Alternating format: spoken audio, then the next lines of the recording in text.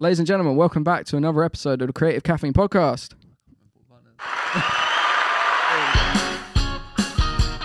What's up, guys? You are listening to the Creative Caffeine Podcast. My name's Connor. My name's Ben. And in this podcast, if you're looking to live that creative life, this is the podcast for you. We're going to be talking all things video, Photo, and content creation. The good, the bad, and the ugly. So sit back, grab your snacks, grab your drinks, and enjoy.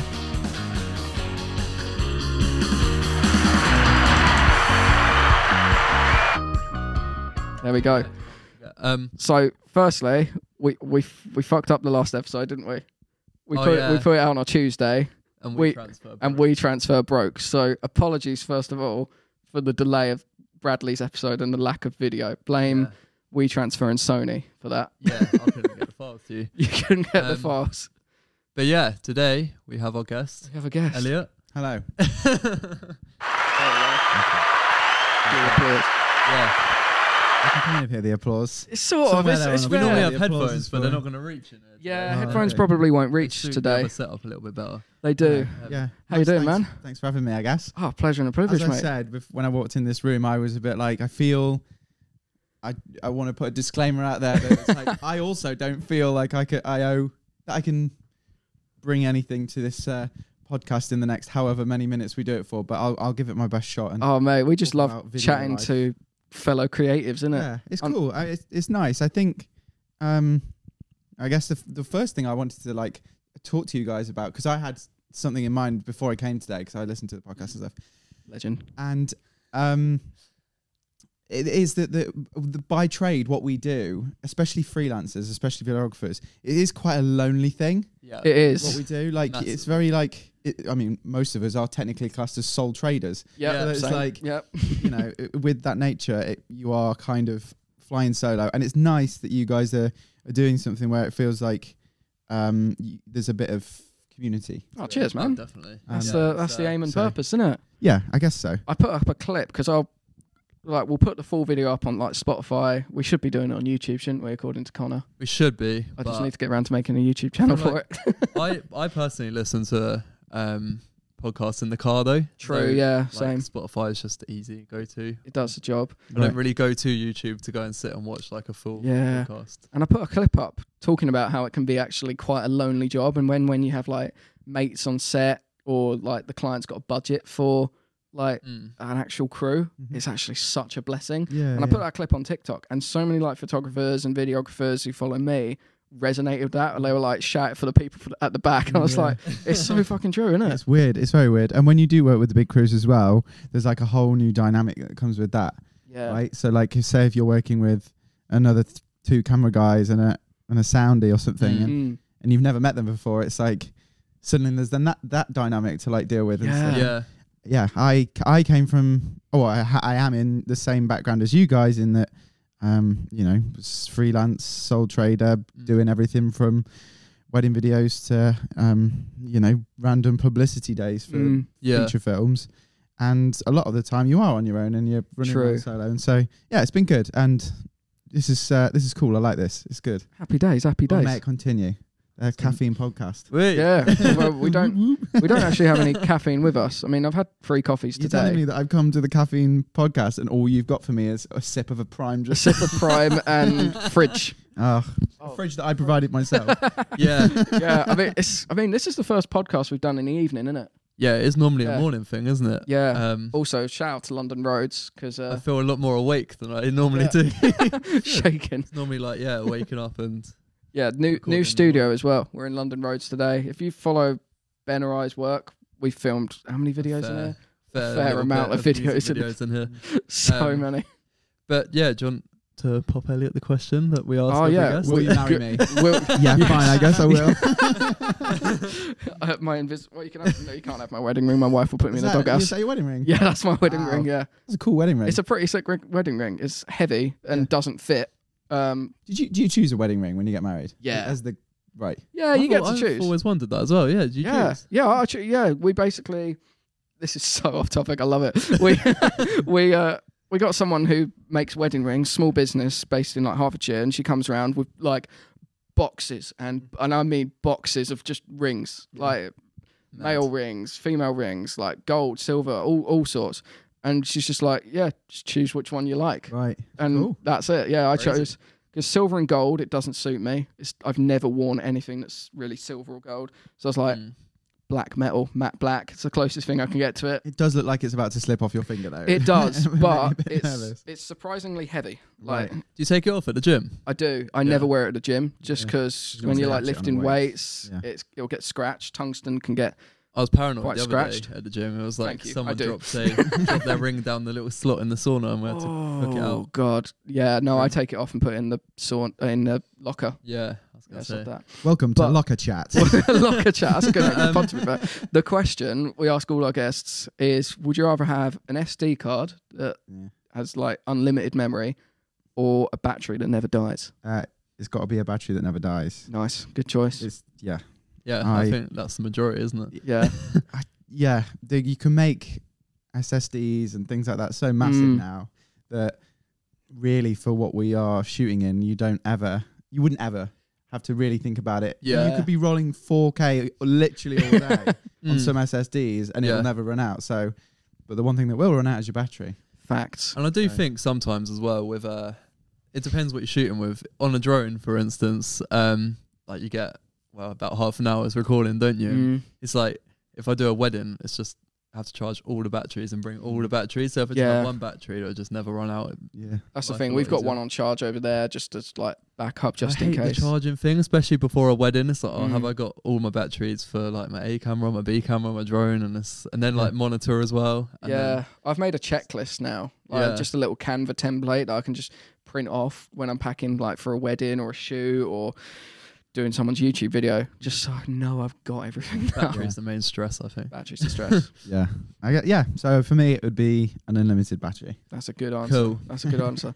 So what's your background? What did you start sort of shooting? And actually, Ben, funny enough, knows all about my background because I was someone who, when I was a kid, the reason why I got into videos was I used to like building drones way before they were popular. I'm talking like pre-DJI.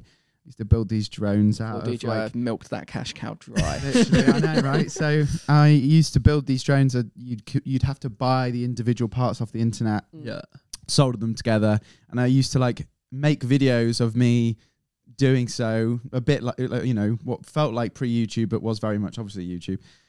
And I'd sell these kits that I built online, and people would buy them because they were quite hard to get hold of. It was the age of Team Black Sheep. They were like making these funky videos online, and I was obsessed with it for some reason. And so I was flying these drones with cameras on and making videos. And at one point, I got sponsored by the biggest hobby shop in the UK to send me some like drones. Like, I'm telling you that all of this content is also now been privated because I was so young and the videos are so cringy. What's the saying? Your first videos are your worst videos. Oh, dude. And bless it, my friend who had no interest in drones, no interest in video, I used to drag him along to like come and film for me and pretend to be Ant and Dec for the drone world. So funny. I think we all used to do that. Like when you start YouTube, you're like, I want to vlog. Come out with me so I don't look like a fucking idiot wandering around town with I used to make that, loved that, and decided I wanted to go to college. But just before I went to college, this is a mad story, and I'll try and quickly glide over it. But there was a house being built, literally. There was a house being built over the road from where I live, and I didn't know anything about anyone that was moving in there. And all I knew that the owner who was building this house had a helicopter, and I really wanted to go in his helicopter. Wow. So what I did was to try and impress him. And so maybe one day he'll take me in his helicopter. I went and filmed with my drone around this house being built over the course of like 6 months. Anyway, someone moved in, and I thought, to be honest, it'd be a bit weird to have all this footage and for them not to know about it. So I tootled over with an SD card, knocked on the door, and answered it was a guy called Matt, who I now work with.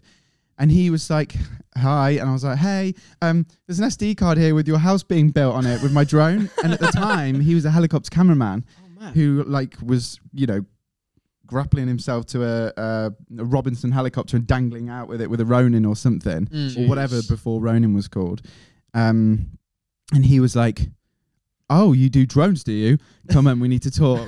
Like, because he just didn't know much about it. And so then I started doing jobs with him. And when I was 16, I was filming, we filmed a stone fruit thing in Spain for Sainsbury's. And that, nice. and I remember that was my first job. And I was just like, this is the most mental thing I've ever done ever. Sainsbury's as a With first him. client is pretty nuts. No, it's not my client. It was his, but his, he took me under his wing. First job though. You know, so he was like a mentor, and I was only going on as like a, you know, like a shadowing. Yeah, yes, but also basically to carry the boxes. Nice. Which it's what you need. You know, you need to have that experience and see firsthand. Went to college, did that, made YouTube videos. Still, then went to uni, and obviously Ben knows as well. One of my close friends was really successful on YouTube. And I used to do loads of filming with him all the time, and obviously studied television at uni. And while I was at uni, I was editing videos for him and things like that. And so busy.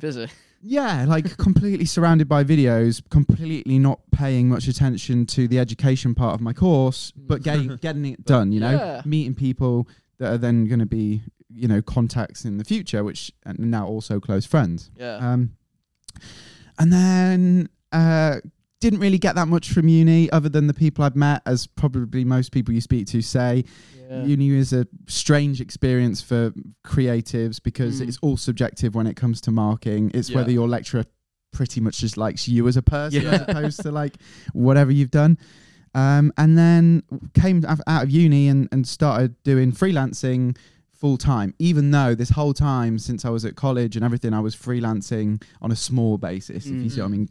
Doing little bits and bobs whilst trying to do education. Left uni and then did it full time. And my first big job was with Channel 4, going and doing a documentary about the world's fastest car. I saw that video on your website. That is nuts. It's weird. It was mad. I can say that I'm one of only less than 10 people that have ever filmed a car going at 628 miles an hour. So is that the one that what's his face?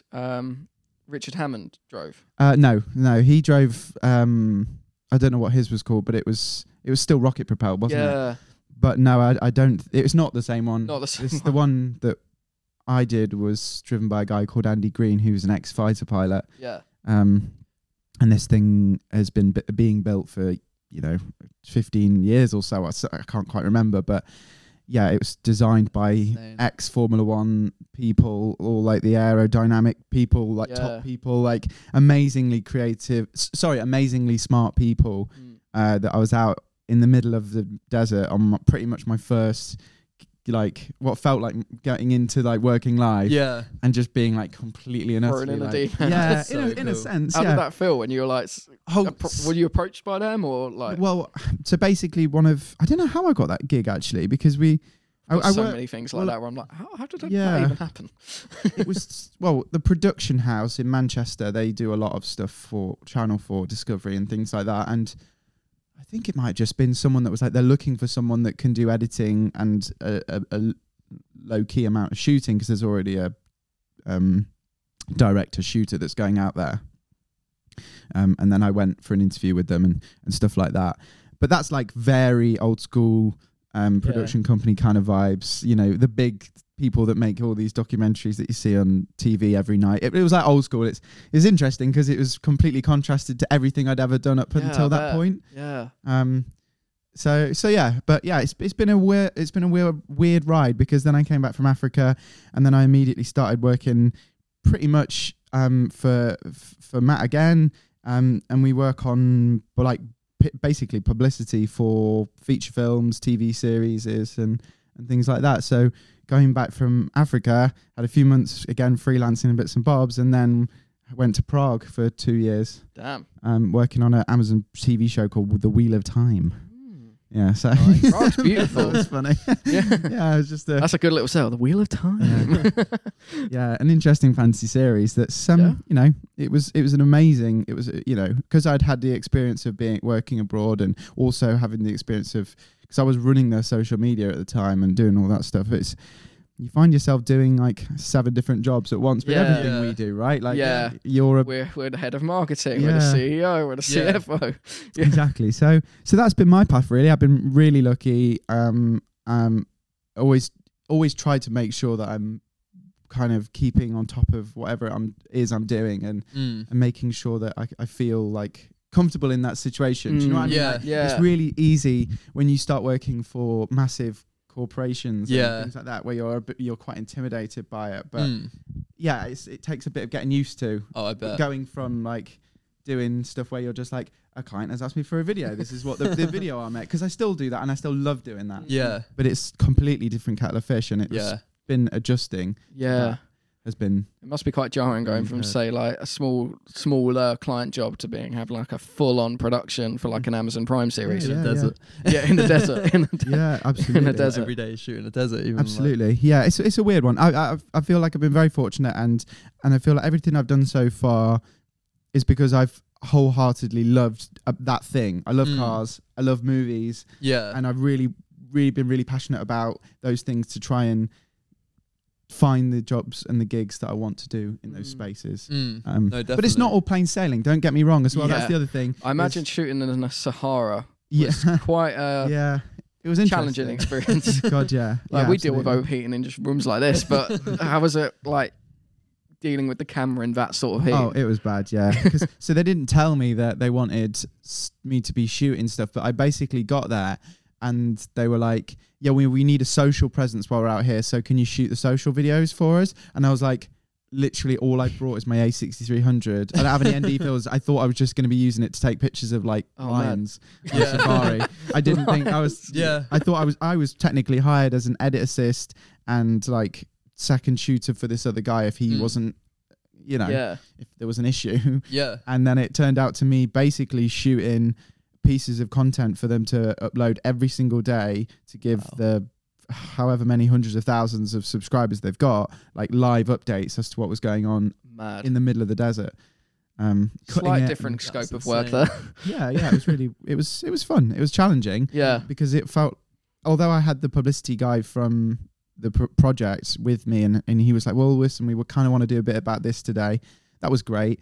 But again, you still have to kind of add your like a bit of flair to it and a bit of like, how can I make this cool? Yeah. But yeah, so it's all nuts. been fun. It's all been fun. But like I was about to make the point in that not you hear about what freelance creatives do, and any time, like we're all probably guilty of it, in that whenever someone asks you what you've done and how you've whatever, it's always that you always tell people the good things. Yeah. But I think that it's important to let people know, especially if you're wanting to do freelance, anything, photo, video, copywriting. Like there's good days and there's bad days. Oh right? yeah. And you know, you can't ever imagine going into anything and it just all being plain sailing.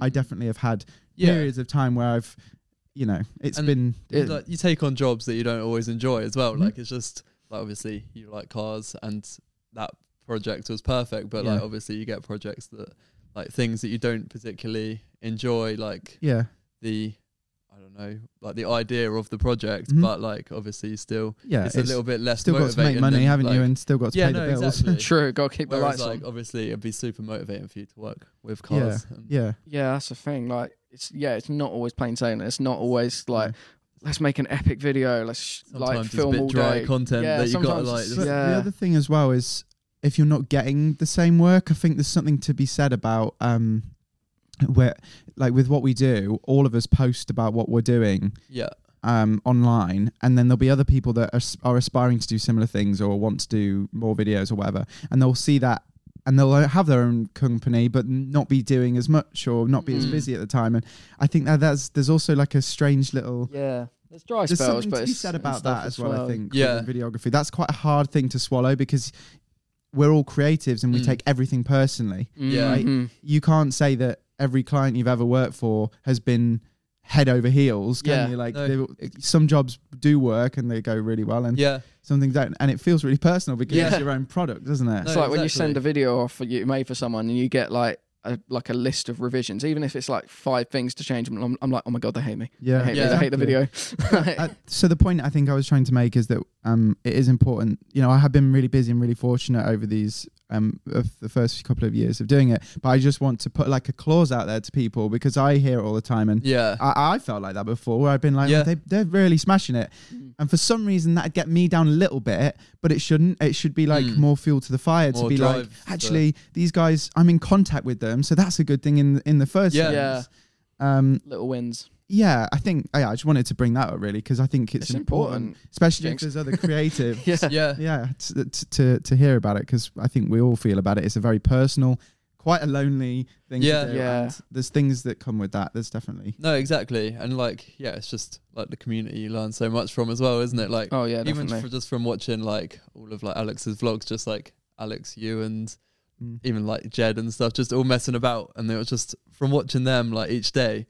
It was like, oh, I want to get that camera. I want to, and you actually learn so much just from watching, just a community of people. Absolutely. So I think it is important just to. Yeah, it's definitely important to if you see other people, and the biggest win is being in contact with people, and it's an industry full of who, and kind of not in a sense. Yeah, especially sort of like, for example, like when you spend say, good few hours, a couple of days editing a video, you send it off and they're like and you spent all that time on your own, putting all your sort of like heart and soul into that video, because that's the lonely part of it, because you spend I myself probably spend more time at my computer at my desk on my own editing than I am sort of like filming, doing shoots and stuff. And a lot of people, I think on social media, a lot of people will think that you're just shooting all day and that's it.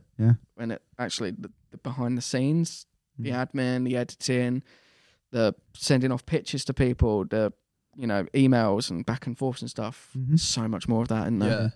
And when something doesn't go the right way, or the client's vision was different for what yours might be, you then take it personally, and you're like, it's just one of them things. But we all kind of started doing YouTube as well, and I feel like that mainly. Like that's on YouTube. Amazing start of like I feel like I learned way more than I learned at uni and college just from doing YouTube and just kind of doing it every day. When you look back on your old videos and you're like, oh my goodness me, what was I doing? They're so cringe, but I can see like the progression and it's like as you learn new like camera techniques. I remember doing my my first, because I did like a little vlog series thing as well for a little while. Didn't we all? And I remember my first one, I obviously had the A6300, and I was like, I'm going to shoot this in S-Log 3 because I'm just compressed. I know how to use it, and so you watch it back, and it's just like watching.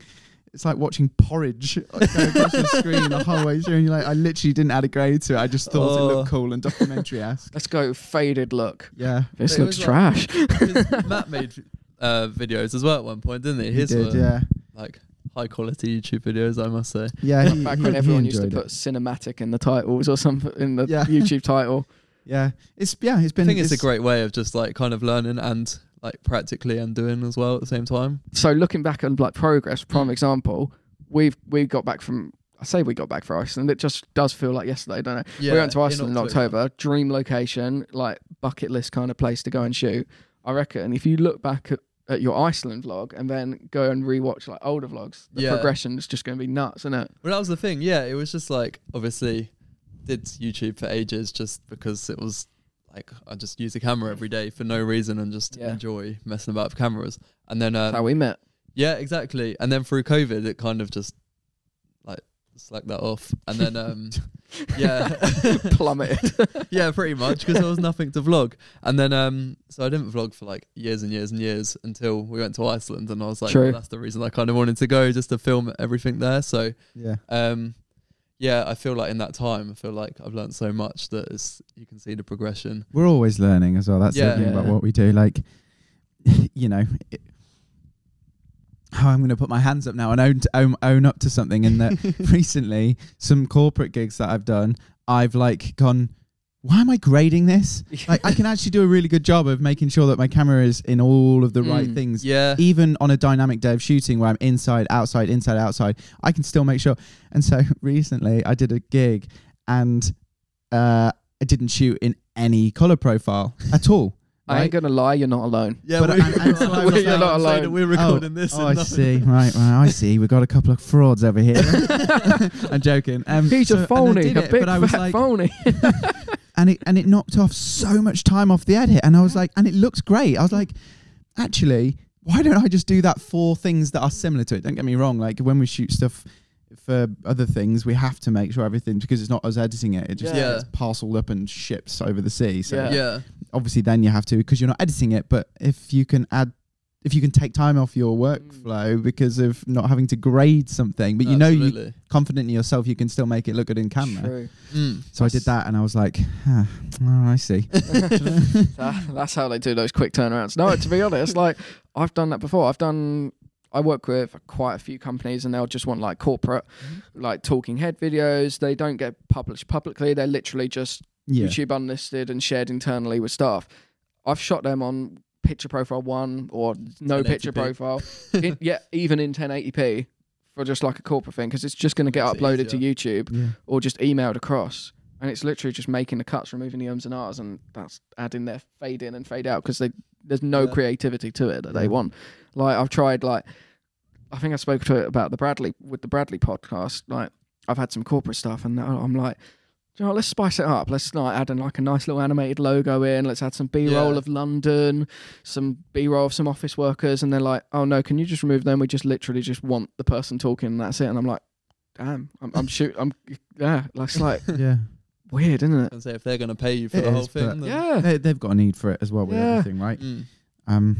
But I know I'm with you with the no color grade thing on certain videos. We were just saying with the drone though, I feel like DJI have hit that sweet spot with their standard profile that you don't even need to. Cause I mean, depends what you're matching it to. Like if you're shooting on like a I don't know, a red Komodo or something, and then you're like, there you go, have that.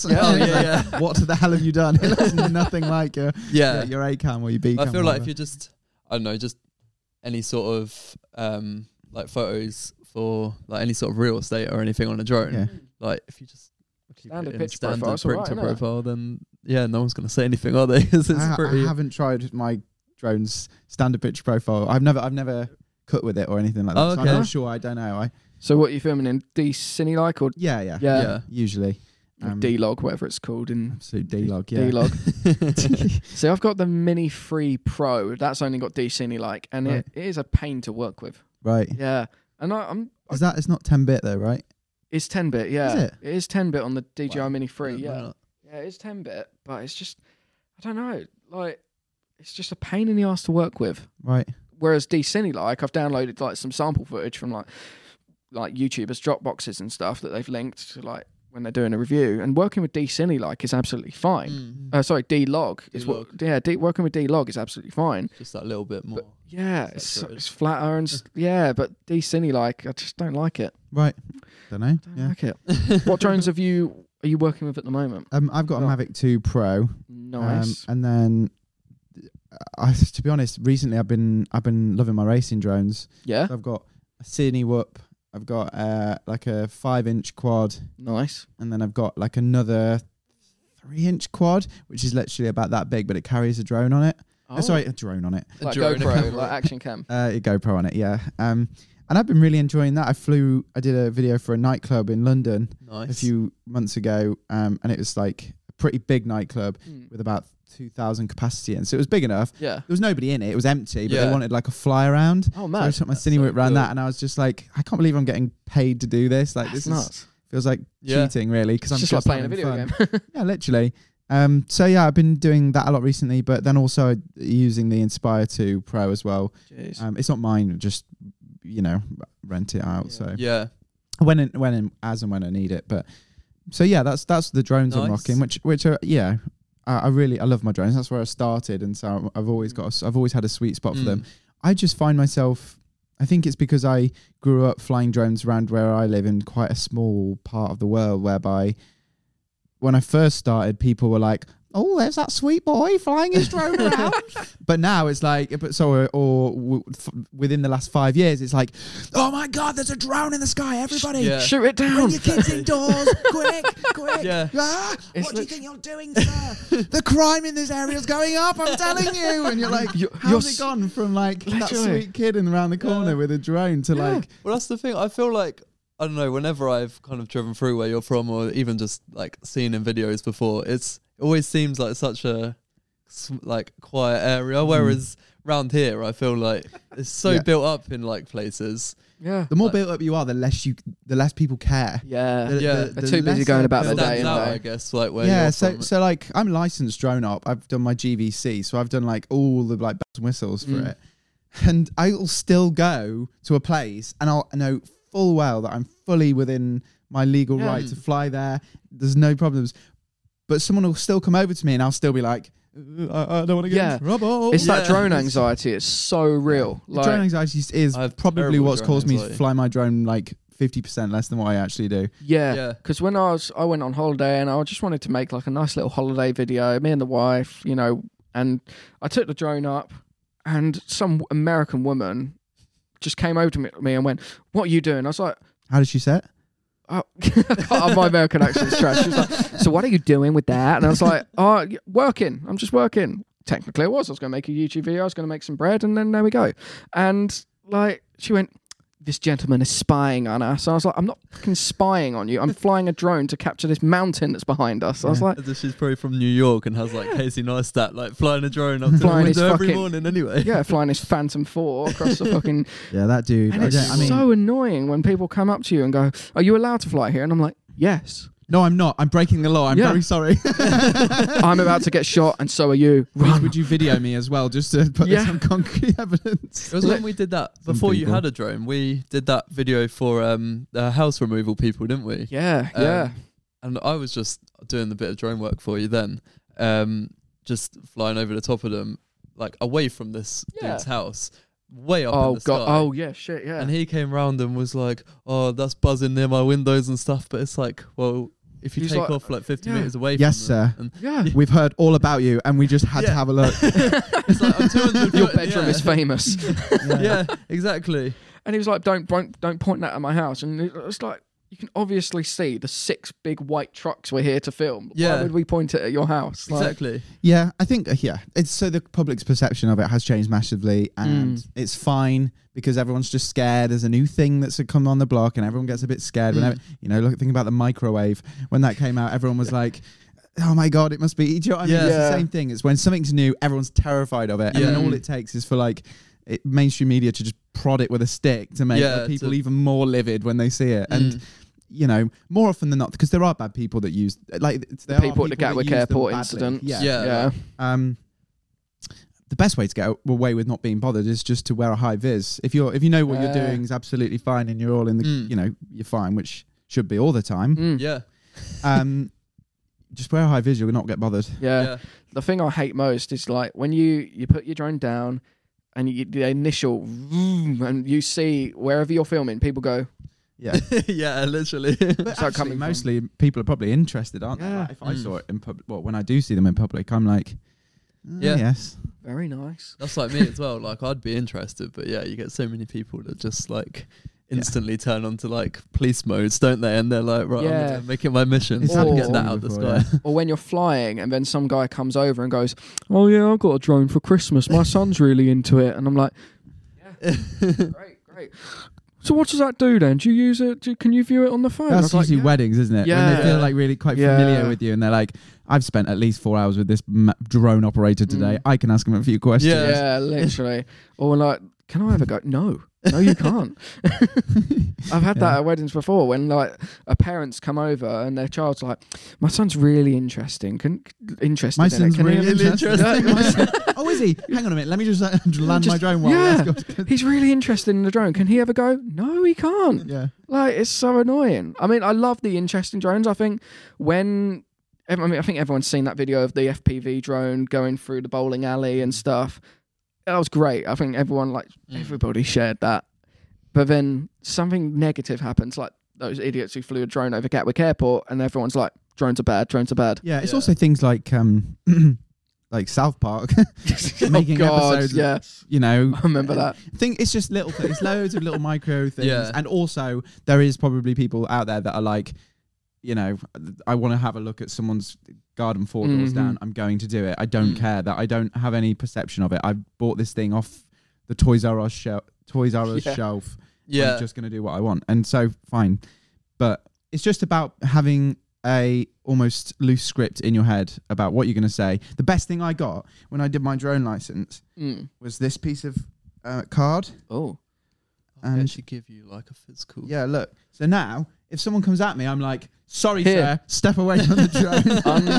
I'm licensed. Yeah. So, and that is honestly great because then people are just like, you know, it's got all of the license CAA to kill stuff on it, blah, blah, blah. And then they're usually like, fine. As you were. Yeah, it's like, keep going. Yeah, I don't really do a lot of drone stuff, to be honest. It's usually just accompanied to whatever it is I'm just adds that production value, doesn't it? Yeah. Which is always nice. Yeah. Gives a different perspective because you got into drones before me. You were rocking. Yeah, in fact, it was actually once again Alex that got me into drones as well. Because I remember watching your videos and being like, Ben.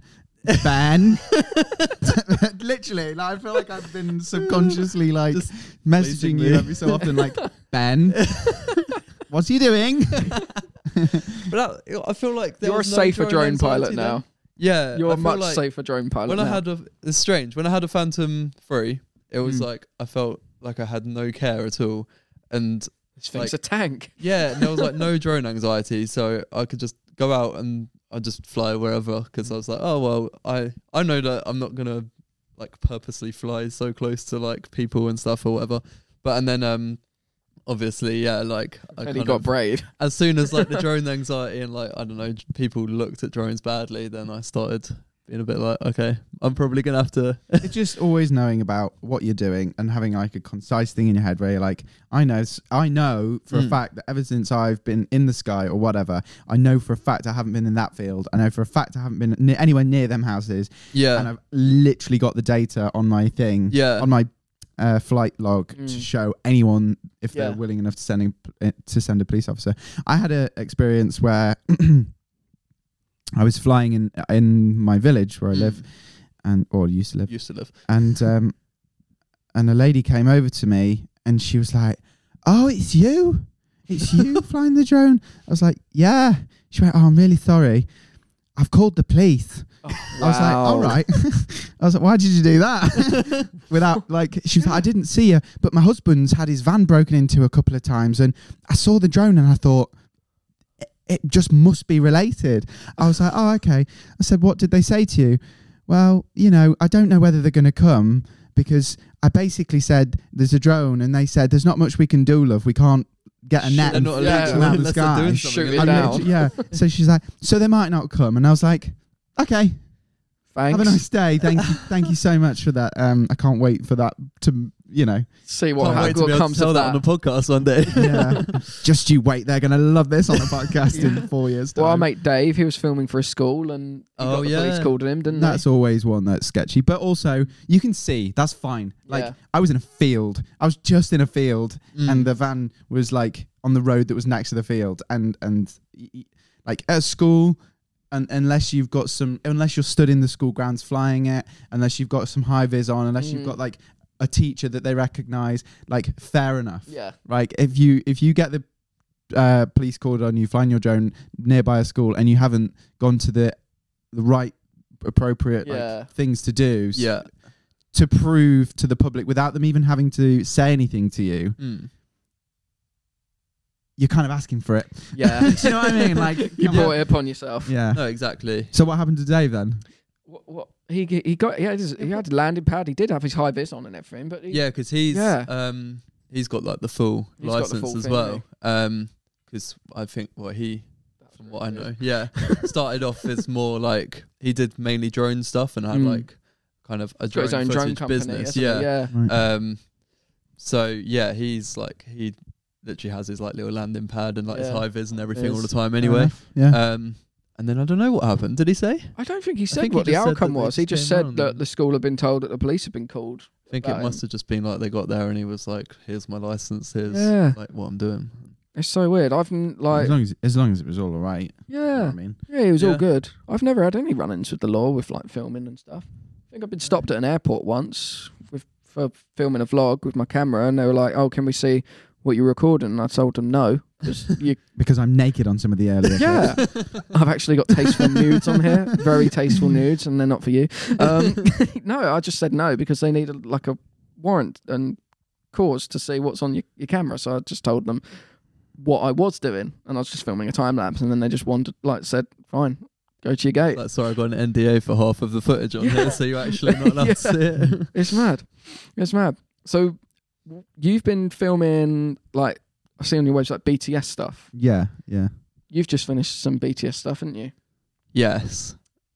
Not like anywhere near. Not on that level. Not that, I mean, not there's anywhere near comparable, but I wasn't shooting on like a Komodo. Like this is the point where the main camera was a Komodo. I'm just, yeah. But it is a dream. Yeah. Do you like doing BTS stuff? For me, it's literally a dream come true because I've always wanted to be on a film set, and my girlfriend works in film. Like she works in visual effects. Oh wow! So she does all of the like. She's on set taking measurements of how far away the camera is from the actor, things like that. And she loves it, and she's very good at it. And because she has knowledge of cameras, and sometimes she'll come and film stuff with me. You know nice. what I mean? So do you get kind of jobs together as like you like external, not film jobs, but other bits and bobs? I'll be like, "Come on, Miles, we can do this," and it's nice because we both know how each other works in a sense. Yeah, that must be quite nice. But so working on a film set is a lifestyle choice. Working in the film industry, the men and women and everything that do that they've all devoted their life to that cause because. My girlfriend could just be told next week, we need to do 6-day weeks starting from 2 weeks time. That's just what's got to happen, that's it. So it's a proper lifestyle choice. And the nice thing about BTS is that more often than not, unless you get like, you find the golden ticket and you get embedded, which means that you're on a job from pre-production to like the red carpet, which is what we did for the last show. You will usually only go in for what's known as like dailies. So they'll be like, they're doing a big stunt on this day. They want to cover that. They want to do this. They want to do that. and they're quite difficult from a behind the scenes perspective because on a film set, you've got, depending on the size, you've got between 100 to 250 people that are all a really essential cog in this day of production. And everyone has that, and everyone is their cog with their job. And then you've got to go in there as a BTS shooter, like, hello, you don't know me, but I'm going to need to slow your cog down because of whatever reason. And you try you try your very best to be seen and not heard. That kind of like a wedding, don't get in the way, on the wall kind of thing, and not absolutely. It's as obtrusive as possible, isn't it? But it's hard because you still need to get moments from the actors. You still need to speak to the camera team about where you can be. You still need to speak to the grips about how far they're pulling a dolly back. You still need to talk to you still need to figure out the lighting and where you're casting shadows in that set, and if you can make that move. Like it's a completely different thing of shooting because when you shoot things, typically you're all that matters. Whereas when you go and do that, you're not. You need to figure out how you can get the best thing possible without anyone else being impacted by it. And when the rest of the team, I guess, are like in their flow state, and you're trying like, sort of having to like, Can I get you just for my girlfriend is one of these. She is I'm going to call it like core film set, like the core people that are on every film set. You've got your ADs, you've got your camera operators, you've got your grips, you've got your lighting team, you've got the director, you've got the cast. There's certain things that have to be on a film set for it to go. But then you have extra things that come in, like the publicity departments and like the other bits and bobs and stuff, and so you have to really do a fine line because you want to get that moment out of Vin Diesel, but also you have to make sure that the ADs know about it and the makeup hair team are waiting by, and do you know what I mean? Like it's a very interesting job, and I love it. I love it to bits because I get to be there. I get to experience them filming something, but you don't have the pressure of actually. Do you know what I mean? Like the pressure's kind of, it's on you very much so, but it's also like it's not. You're not making the film. You're like, you're there to observe. So in terms of like your footage, what happens? Obviously, like what happens and where does it go once you've shot it? Because it depends what client it is. Like, behind the scenes bits of like everything coming up. Like sometimes a news outlet will want the footage straight away,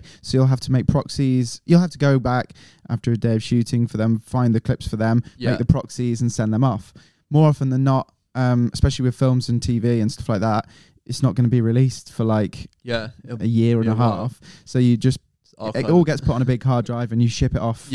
Mostly to the States, and then that's it. And you write a log. Seen again. Yeah, well, eventually, you write a log, and then that's it. That's your bit of thing done. Awesome. So yeah, like I love it to bits.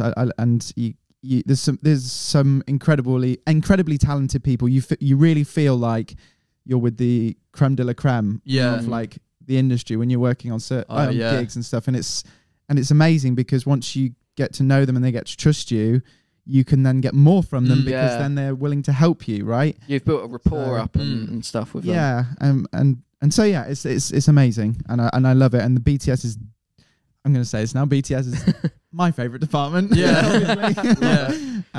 But hats off to all everyone on a film set that's doing the other stuff, because until you've experienced what they have to go through, it's a different grueling day. It's quite a different world. Yeah, it's exciting though. If you could do BTS on any film, whether it's already been shot or one that's coming out, what would it be? For me personally, I'd love to be just a fly on the wall during the filming of Oppenheimer. Right, that's a film I'm so excited for. Right, what would be your choice? Do you know what? Mine's couldn't be further from something like that. Like I love being on every set. I love being on every set, right? But the ones that I would love to really get my teeth into more are things like the musical ones. Ah, okay. So I was chatting to a friend of mine who works in lighting, and he did Matilda. Oh, nice. The new Netflix Sony thing. And because when I went to watch that, I was like, that would have been a dream to work on because the energy's up, and you can make so much like social content for them. You can make so many little like featurette pieces about how they swung the girl's hair across the thing, and everyone's in a good mood because they're making a fluffy, happy film. Yeah, like don't get me wrong. A really close friend of mine did the behind the scenes for 1917. Oh, your favourite film, isn't it? Yeah, is it really? Yeah, just to meet Roger Deakins in the flesh, I'd be like, oh, there's such a nice guy from his podcast. So he got to like do 1917, and obviously in a really intense film. Yeah, but incredible from a featurette perspective behind the scenes because he was making it was incredible what they did in terms of a production feat. For me, like I would happily do something like I'd do anything really. Actually, to be honest, I'm not here to be like no, yes please. But something like Matilda, something really fluffy and fun would be wicked for me. That workflow is probably quite nice and easy when everyone's sort of in that good mood. They're all happy and jolly. Good to be on camera, high energy. What about yourself, bro? I feel like anything with Sam Mendes and Deakins is just so. I just love the way. Well, obviously, I listen to his podcast and like I've seen like little clips of him working, but like he's so interesting, like the way he does things, and like we're saying to Bradley, like he's so just. It seems like he's so relaxed, but his films are shot so amazingly. So I'd love to just see how he works. And just it's incredible, and that's another thing which I feel very fortunate to have been able to experience is being on a set with a director. And seeing how they do stuff because it's not what you might imagine. You know what I mean? It's very interesting, and you learn a lot just by watching people. Yeah, and because that is BTS's biggest job is watching people. Yeah, you have to be able to look at talent, whether that's director or cast or whatever, and be like, I don't think they should be bothered today. I don't think I'm going to try and pester them today, just because I can tell. I just see it in their body language. And you're watching everyone. That's part of the thing, is just to be able to fully. You can get a gauge of it. It'd be like, oh, this person's like, she's getting frustrated at her line. She's not having the best time with her scenes. Let's leave her for today. Absolutely.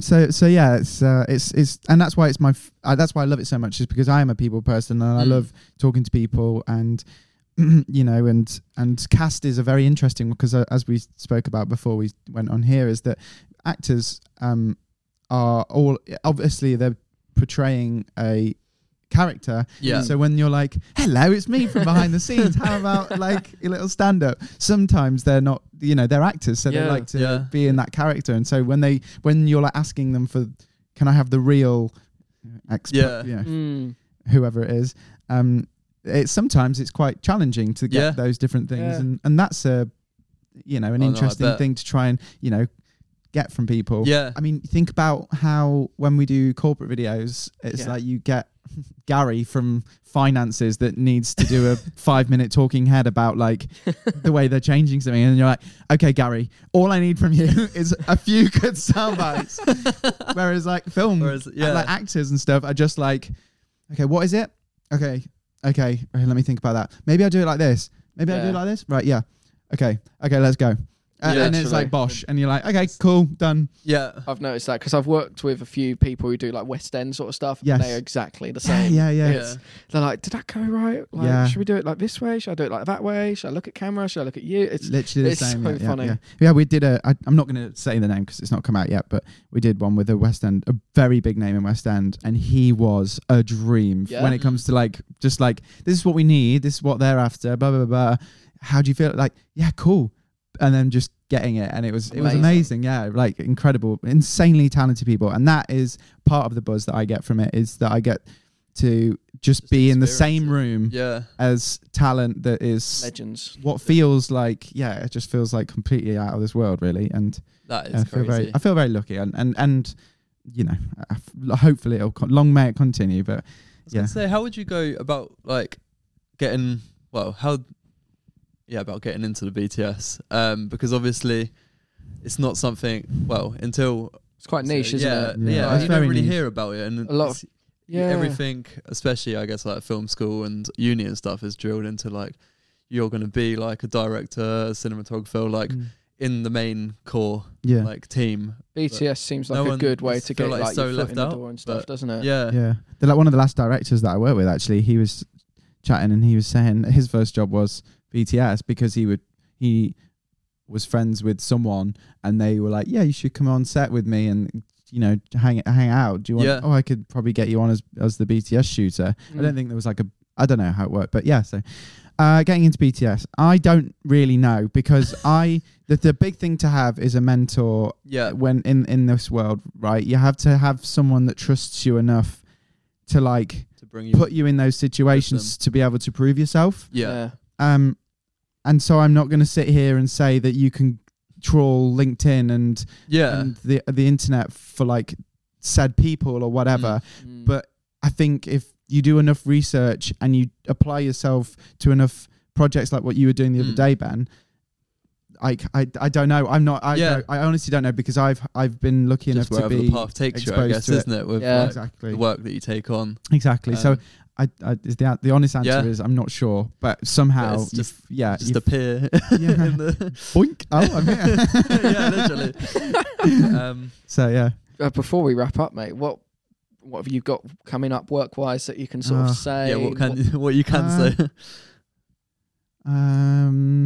Well, I'm going away in 2 weeks to Cambodia. Nice. It'll be fun. We're doing a documentary.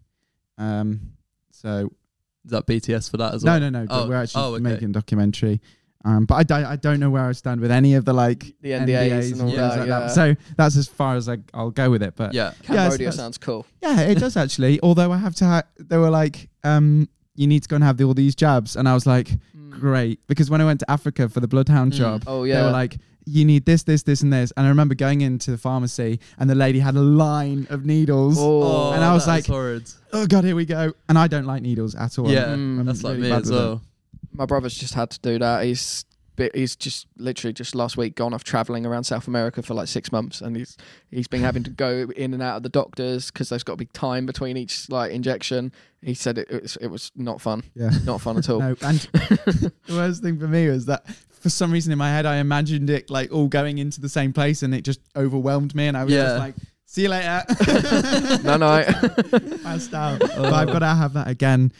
That's why I'm travelling up north at the moment, to go and see my family and muster up the courage to go to a pharmacy where they do them all. But That'll be pleasant. But yeah, like, so that's coming up, and then fingers crossed some other projects and whatever. But you know, I still shoot the occasional wedding as well. Yeah. I'm really, I've got some friends' weddings and stuff that are coming up, and I get really excited by weddings. I still really do. I think that it's the fundamentals of a wedding that I really love, because you're like,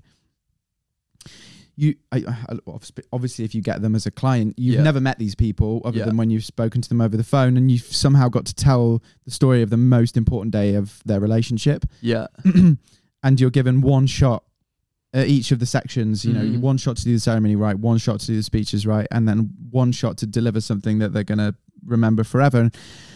And it's all done in a day. Yeah, there's no do-overs, is there? It's all done in the day, and you can really cut your teeth in a wedding video. And I think it gets a bit of a weird, like, yeah, it's underappreciated in a way, isn't it? Yeah, massively. Strange. When you're like, but also, you know, but then there's weddings. Some people are like, oh really, wedding, and you're like, you just do weddings, like. But it's not even about that. It's just like, you're still, you know what I mean? Like, I don't know, there's a weird air around it, but I don't think there should be, because I think I mainly do weddings, not because they're like the area that I particularly wanted to go into. I like quite wanted to go into music videos just because I was like, I did music before film and then just wanted to kind of combine them.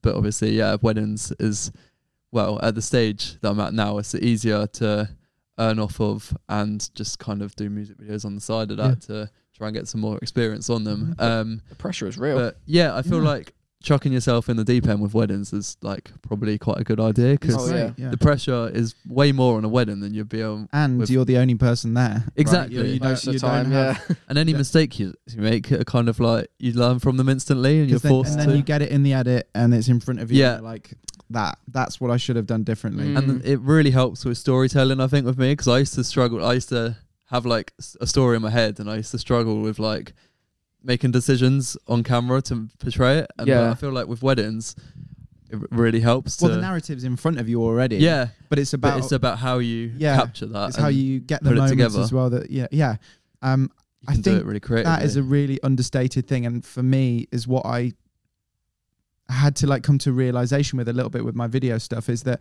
whenever I see a camera and I'm asked to do video, I want to make it look the most beautiful that I possibly can. Yeah. Sometimes, and especially, you know, a couple of years ago when I was starting off and stuff, all I was thinking about was how can I make this look amazing, like shooting my vlogs in S-Log. When actually what you need to focus on is like, how can I make sure that I'm going to be in that place at that right time to capture a moment? Yeah. It doesn't matter if I'm slightly wobbly on the gimbal or the gimbal hasn't even turned on. Yeah. If that bride and groom are walking back towards me, that needs to, you know what I mean? Like, and it doesn't matter even if it looks a bit edgy, it might even add to the story in a sense. They might like that, yeah. So I think that coming to the realization that first and foremost, although you want things to look good, you need to really have a sit down with yourself and figure out what your 3 points of the video is, what the starting, what the middle is, and what the payoff is. Well, I've said 3 now. I'm about to say 4, and the ending is. Yeah, who likes odd numbers anyway? So yeah, like that's a big thing. I would I definitely advocate if you're shooting anything. Make sure there's something there. I was chatting to someone who makes videos corporately for a living, and he was like, corporate clients and clients that are paying for video teams aren't really interested in just getting the like typical run-of-the-mill like slow-mo with cheesy background music. They want to tell a little story somehow because it engages people a little bit way more. Throw them off a bit, start with the speeches or you know, definitely, you know, make it unique, because a lot of them are the same, aren't they? And absolutely, that is the thing as well. They are a lot the same, and when you see videographers that have been doing it for years and their forte is weddings, and they do 5 weddings a year and charge 20 grand a wedding, and they're in Italy doing that, and you watch what they do, and they shoot on like Leicas, and they have 2 like tentacle e-syncs in their pockets for audio. That's all they need. I've got 32-bit float on those tentacle e-syncs, so I don't have to worry about my levels. Put them there. My Leicas just here. Done. The image is beautiful. Straight out. The storytelling's there. Like easy. Laughing, and that's all you need. Literally, you could charge if you get your craft right, and you can really smash it with a wedding. You could have 2 really nice, beautiful cameras, like as small as a Leica, 4 tentacle syncs, let's say, and clip-on mics, and you're golden. Yeah, like, exactly. You can go and shoot the most nicest wedding video ever. In terms of, because obviously, well, I know you've lived in 3 different places, including uni. What, in terms of like work, what's like, how like do you enjoy when you move down here? Like, do I enjoy moving around for work? Because obviously when you're at uni, you're like in the hub of film, I guess. Like you were surrounded by all the different. So I lived in Manchester for studying, and that has Media City there, and the university will continually tell you that their connections are great and blah blah blah blah. But they'll only unless you really fight to get jobs at the BBC or whatever around it, if that's what you're interested in. You have to go out and do it yourself because the uni have got connections. Yeah. Like someone knows someone at somewhere. Yeah. But you need to go out and find it yourself. So, I'd say if there was 100 people on my course, 7 are working within media. Do you know what I mean? Like it's probably the same across the board. And that's because I feel like also where you're from as well, like it's so far away from London when so much work's coming from London as well. Yeah. I guess. But it works everywhere. That's the thing, right? So lived in Manchester, did some work at different production houses there, and was freelance there as well, and also worked remotely for Alex. And then went back home, freelance from the Midlands, and then lived in Prague for 2 years. Throughout COVID and all that, which was a hoot. That was a right blast. Obviously went to Africa, but now I've moved to Buckinghamshire, and we're right in between all of the studios. So hopefully, when we get work, it's not a pain in the neck to get to any of those studios. So that's nice. But what I would say is about working abroad is you're very lucky. Like I feel very fortunate to have worked abroad, but it's hard. Yeah, like you start to really understand what missing your family feels like and missing your friends feels like. Like I've sacrificed so much to have been in those places when in actual I could have been doing something that was local or whatever, but it wouldn't have given me the same opportunities. You probably wouldn't have learned, and what it you was learned really as well from it. But it's hard. Like you're incredibly lucky to be able to go abroad and work, but it is hard. That can't be understated enough. Like last year I had the opportunity, which was nice. It was a really grueling job. It was only a week. It's not as long as like you've been out in places, but it was just a week away from my wife. Just it sounds like the dream job. Start from London, go to Monaco, for all these different cities, following supercars around, filming and editing like a little highlight reel of the day. It's grueling though, because like you'll be filming all day in these cars, in the car for about 4 hours a day. Maybe actually some routes were actually 6 hours. Really? Yeah, Switzerland through to Italy was like 6 hours. But you're filming and people think, oh, that's great, that's so much fun. Then you got to edit, have a video ready for like 9 a.m. ready to post. And you really do miss like your home from familiarities. And I know what you mean. It's tough. It's tough. But if you ever get the opportunity, you've got to try it, right? Yeah. I mean, also, I learned so much from it. It was great. Also, you're gonna go abroad. If you do video, one day you're gonna be abroad. One of my goals. So the first thing I did was I went to Spain, but we also got sent to San Francisco one time, and that was like really strange because you just like you're out there making a video in San Francisco, and standard. It was cool, but you're also like. It feels so strange because you would normally be there on a holiday. Yeah. And so now, honestly, when I wake up and get on go for a flight, I don't, if I'm going on holiday with my girlfriend, it doesn't register me that I'm going on holiday with my girlfriend because I'd say. It's a change of mindset, isn't it? Oh, God, yeah. For every 10 planes I've been on, 8 of them are for work. So now I'm just like absolutely wired to that. When I'm at an airport, I'm just in like autopilot mode of like, I'm not excited for where I'm going because I think It's so familiar feeling, like thinking, have I got everything? Have I got everything? Yeah. So it's cool working abroad though. It's nice, but also like you guys are in a great space in around Hertford. Which is good. There's loads. And they're also building another film studio, aren't they, around here somewhere? Yeah, I heard that because obviously we've got Elstree, which is not too far away.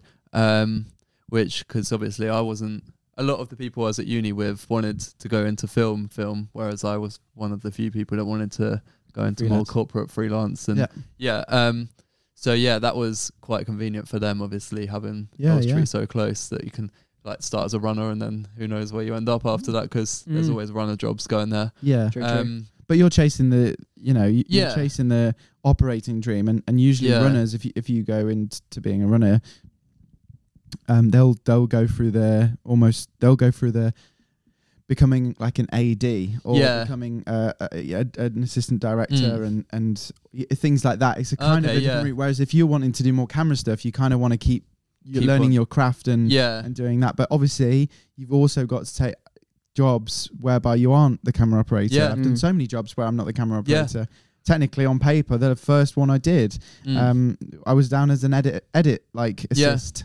Out on the ground. A lot of my jobs is literally just getting sent footage, editing it up and uploading it to YouTube channels for them. But it all is another string to your bow. It all makes, like I said earlier, like you said, we're the CEO, we're the marketing guy, and we're the editor. So it's one of them. It's a very interesting trade, and it's not for everyone. That's for sure. So I did do one job in London on a set for, was it Emily Burns' music video. Yeah, and she was like, obviously that was quite a big one, and I was just doing BTS for that, but I feel like I learned so much just from spending like a whole 12 hours watching like the crew of the film set just doing what they do, and then you learn loads from it. Even absolutely. You mentioned having like different strings on boat. Like I'd say, like last question would be, I watched a great video the other day. I follow a lot of people who like they call themselves social media experts, but there's one that I quite resonate with on YouTube. It's quite cool.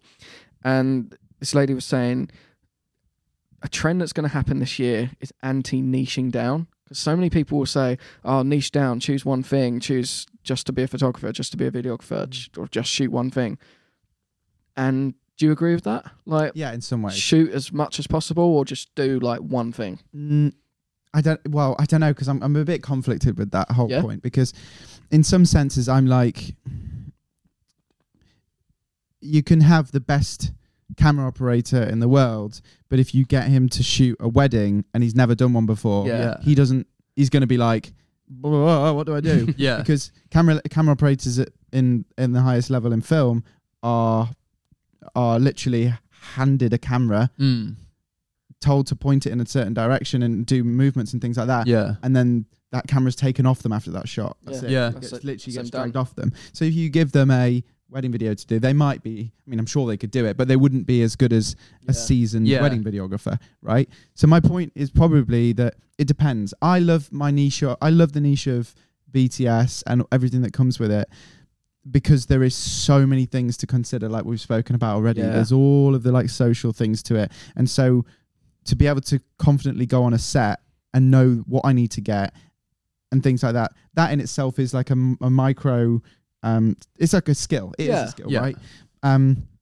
So I think that it depends. It depends what you want to ultimately do. Where do you see yourself? If you see yourself as the go-to commercial TV ad maker, then you guess you're probably going to have to keep trying to shoot commercials for TV, right? Lean into it.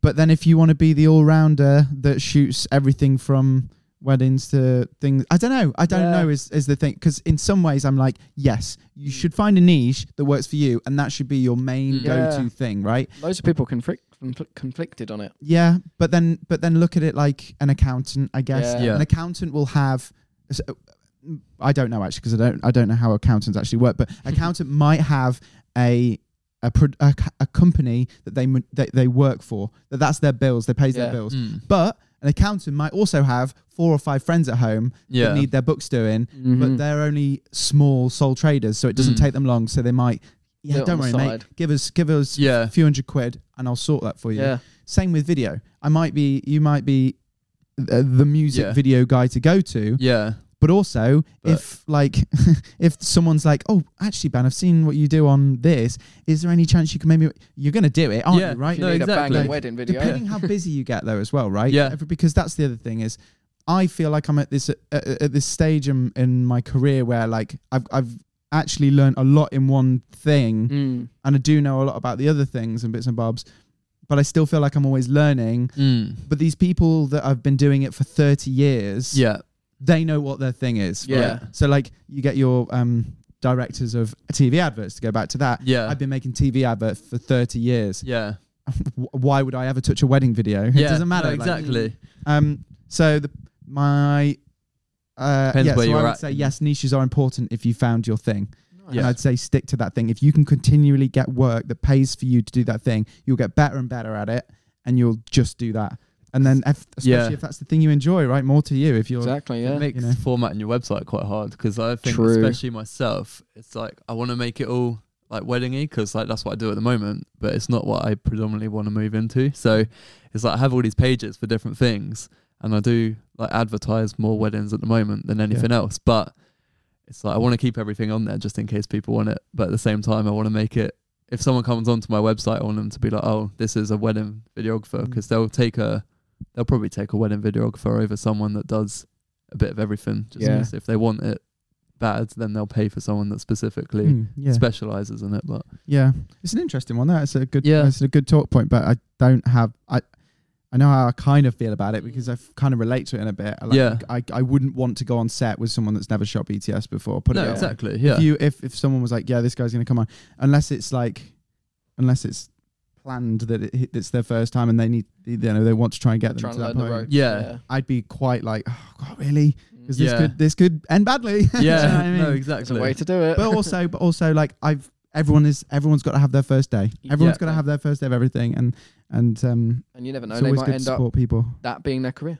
Exactly. Yeah. And then also, exactly. It's good to support people, and Well, mate, thank that you was so like much for such an coming on. intertwined answer. You're gonna have to like chop that up a little bit. I feel like I went off in like 3 different tangents. I love it, mate. No, thank you so much for coming on, man. Yeah, thanks for one final question: Premiere or Premiere? Yeah, before Premiere. you even talk about whatever the next thing is, I just 1 point to me. Whatever the next thing is. Yeah. Your final cut. Aren't Final you? cut. So Yeah. it's a constant Cool. I'm argument. in a minority. you like your little special transitions. The transitions are shit on Final Cut. I will give you that. The motion graphics on Premiere are so much better. Right.